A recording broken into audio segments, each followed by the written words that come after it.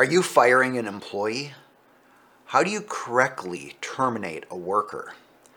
And what laws and tips should you know before firing an employee?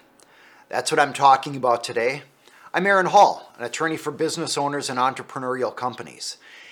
One of the worst parts of running a business is having to let somebody go, having to fire an employee.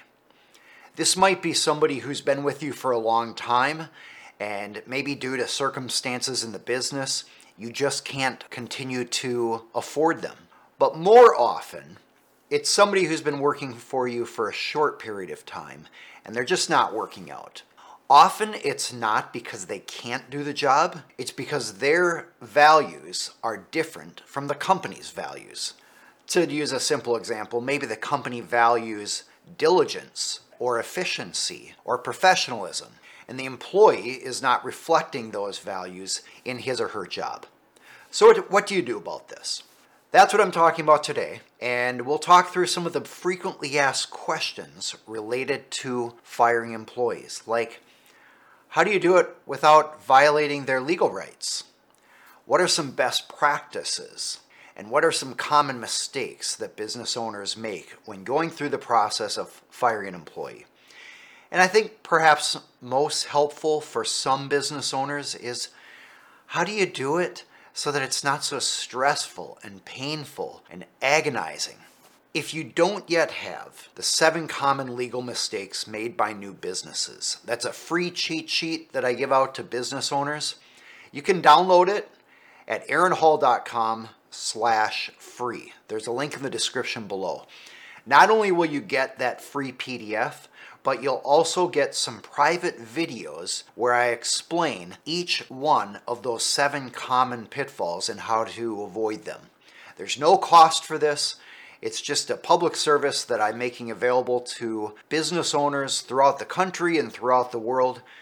I'm trying to help you with education so you're empowered to run a more successful company and avoid all the problems that go with many companies and making legal mistakes or having other challenges along the way.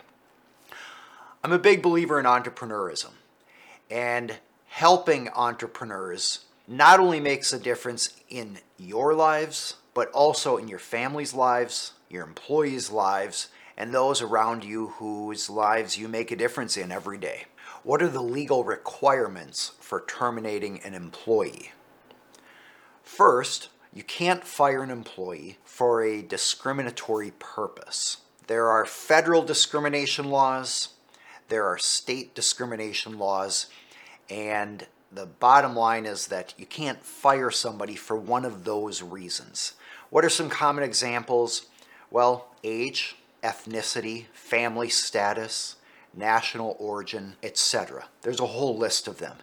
And sometimes the state list is different from the federal list, so you need to follow both. The second possible requirement for firing an employee is if you've hired them under an employment contract, your termination of the employee needs to comply with that contract.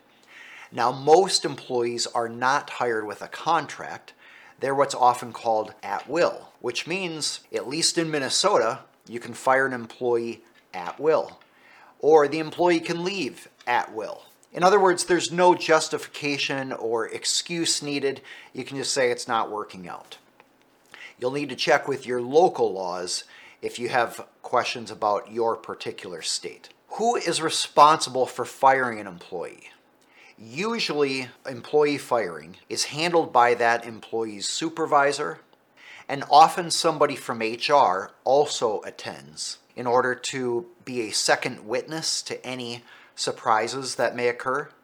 And then also the HR person often has some basic information that is being provided to the employee.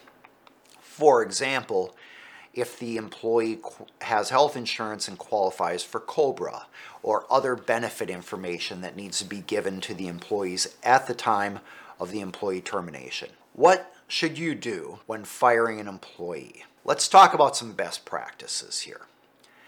Ideally, before firing an employee, You have documented the problems that led to the firing and met with the employee about those problems, and then documented that you met with the employee.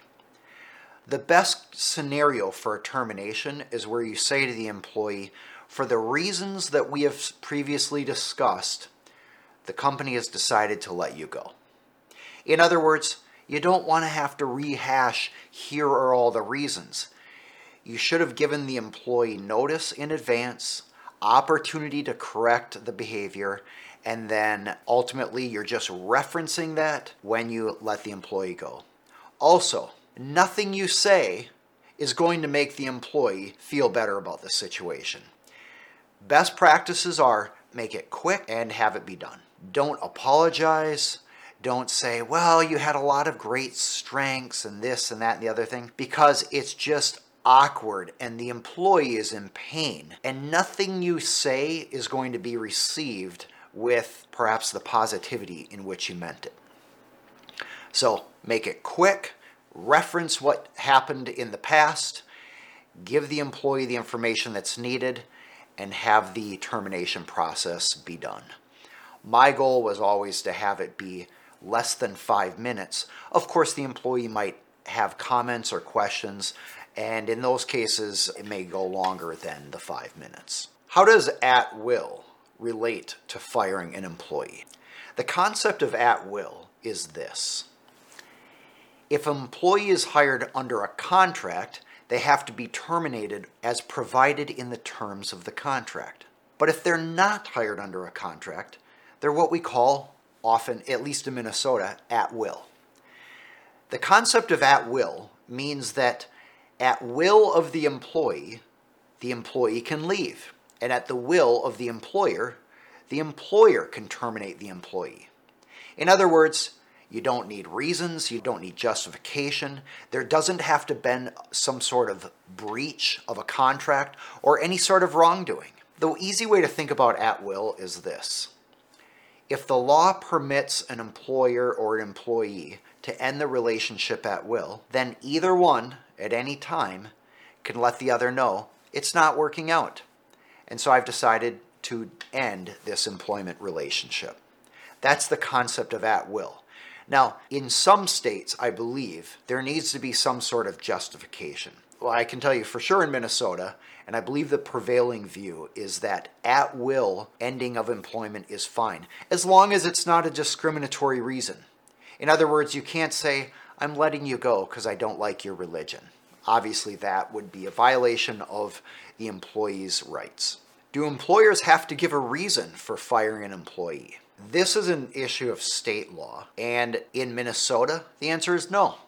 There's no reason that needs to be given. You can have a reason, and that reason should be based on the employee's behavior and performance. It should not be based on some sort of discriminatory purpose.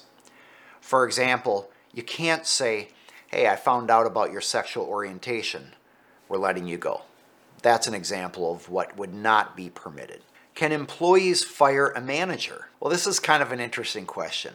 How do managers get fired? Well, obviously they're fired by somebody who works in the company, and it's going to be somebody who is above the manager. Maybe it's an officer of the company, like a president. The president is an employee of the company. And typically, a manager is fired by an officer or some other higher level person in management. Those people are employees of the company. So yes, managers can be fired by employees of the company. They usually are. In other words, if an employee reports to a manager, can that employee fire the manager? No. No. The company can determine who is terminated, and that determination goes in layers of authority, from the shareholders and board of directors, officers, mid-level management, on down to the frontline employee. Can terminated employees request their personnel file? Yes. First off, you can always request it. But under Minnesota state law, and many states have this, employees have a right to their personnel file. They have a right to know what has been put in there. And often employees who leave will request a copy of the personnel file. Sometimes they're requesting it for a lawyer in preparation for a lawsuit. So a company should be very careful about what they put in a personnel file. Sometimes a state statute governs what needs to go into a personnel file. So that's the kind of thing you should ask your local employment or business attorney.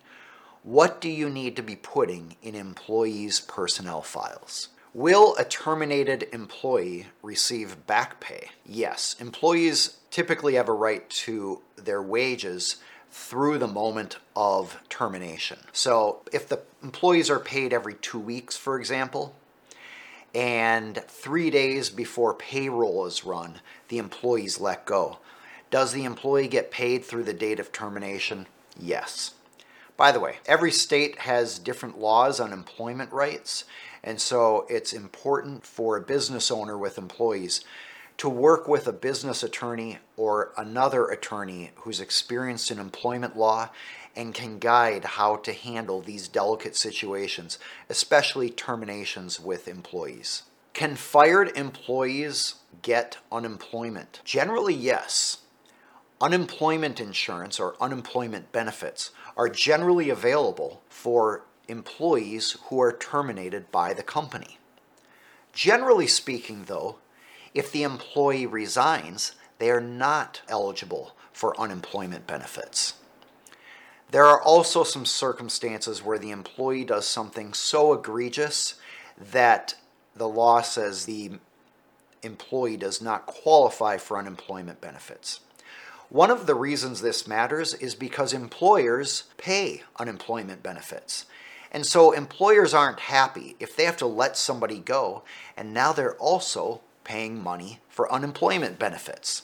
Now, the law is what it is.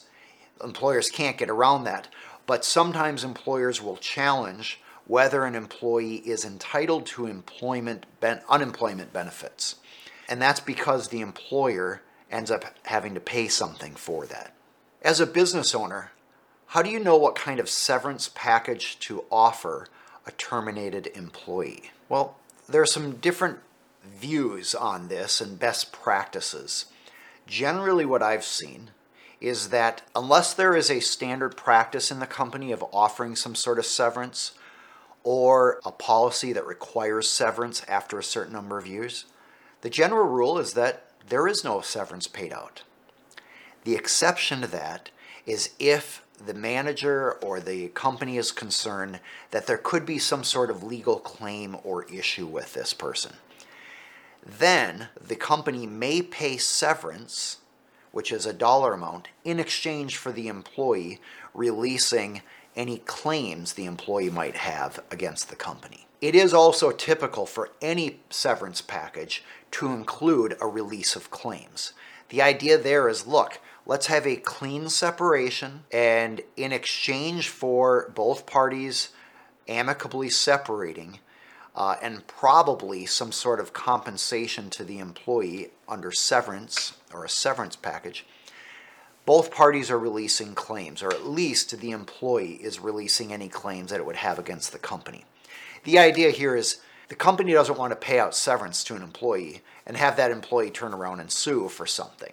They want to know, all right, we're separating on good terms and we're both going our separate ways. How should you approach a termination meeting with an employee? Well, first off, if there are legal issues, you probably want to consult with an employment attorney or your business attorney to make sure that you're handling difficult situations properly. Difficult situations might include substance abuse, the employee not showing up but having made statements that the reason might relate to health issues. These are difficult because under the law, the employee's substance abuse or health issues may be protected rights, and you may not be able to terminate that employee under state and federal law. So handling that, as well as other difficult circumstances, can be done best after consulting with an attorney. All right, what about practical things? Well, first, make it short and sweet. You don't want to be in that meeting for a long time. Nothing you say will make the employee feel better. And ideally, you are referencing at that meeting the reasons you previously discussed with the employee that the employment relationship was having issues.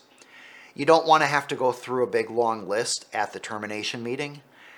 You want to say, for the reasons that we've previously discussed, this isn't working, the company is letting you go. Here's some information you need, and that might be a packet of information prepared by your HR department, which basically says what are their rights under the law, maybe COBRA rights, etc.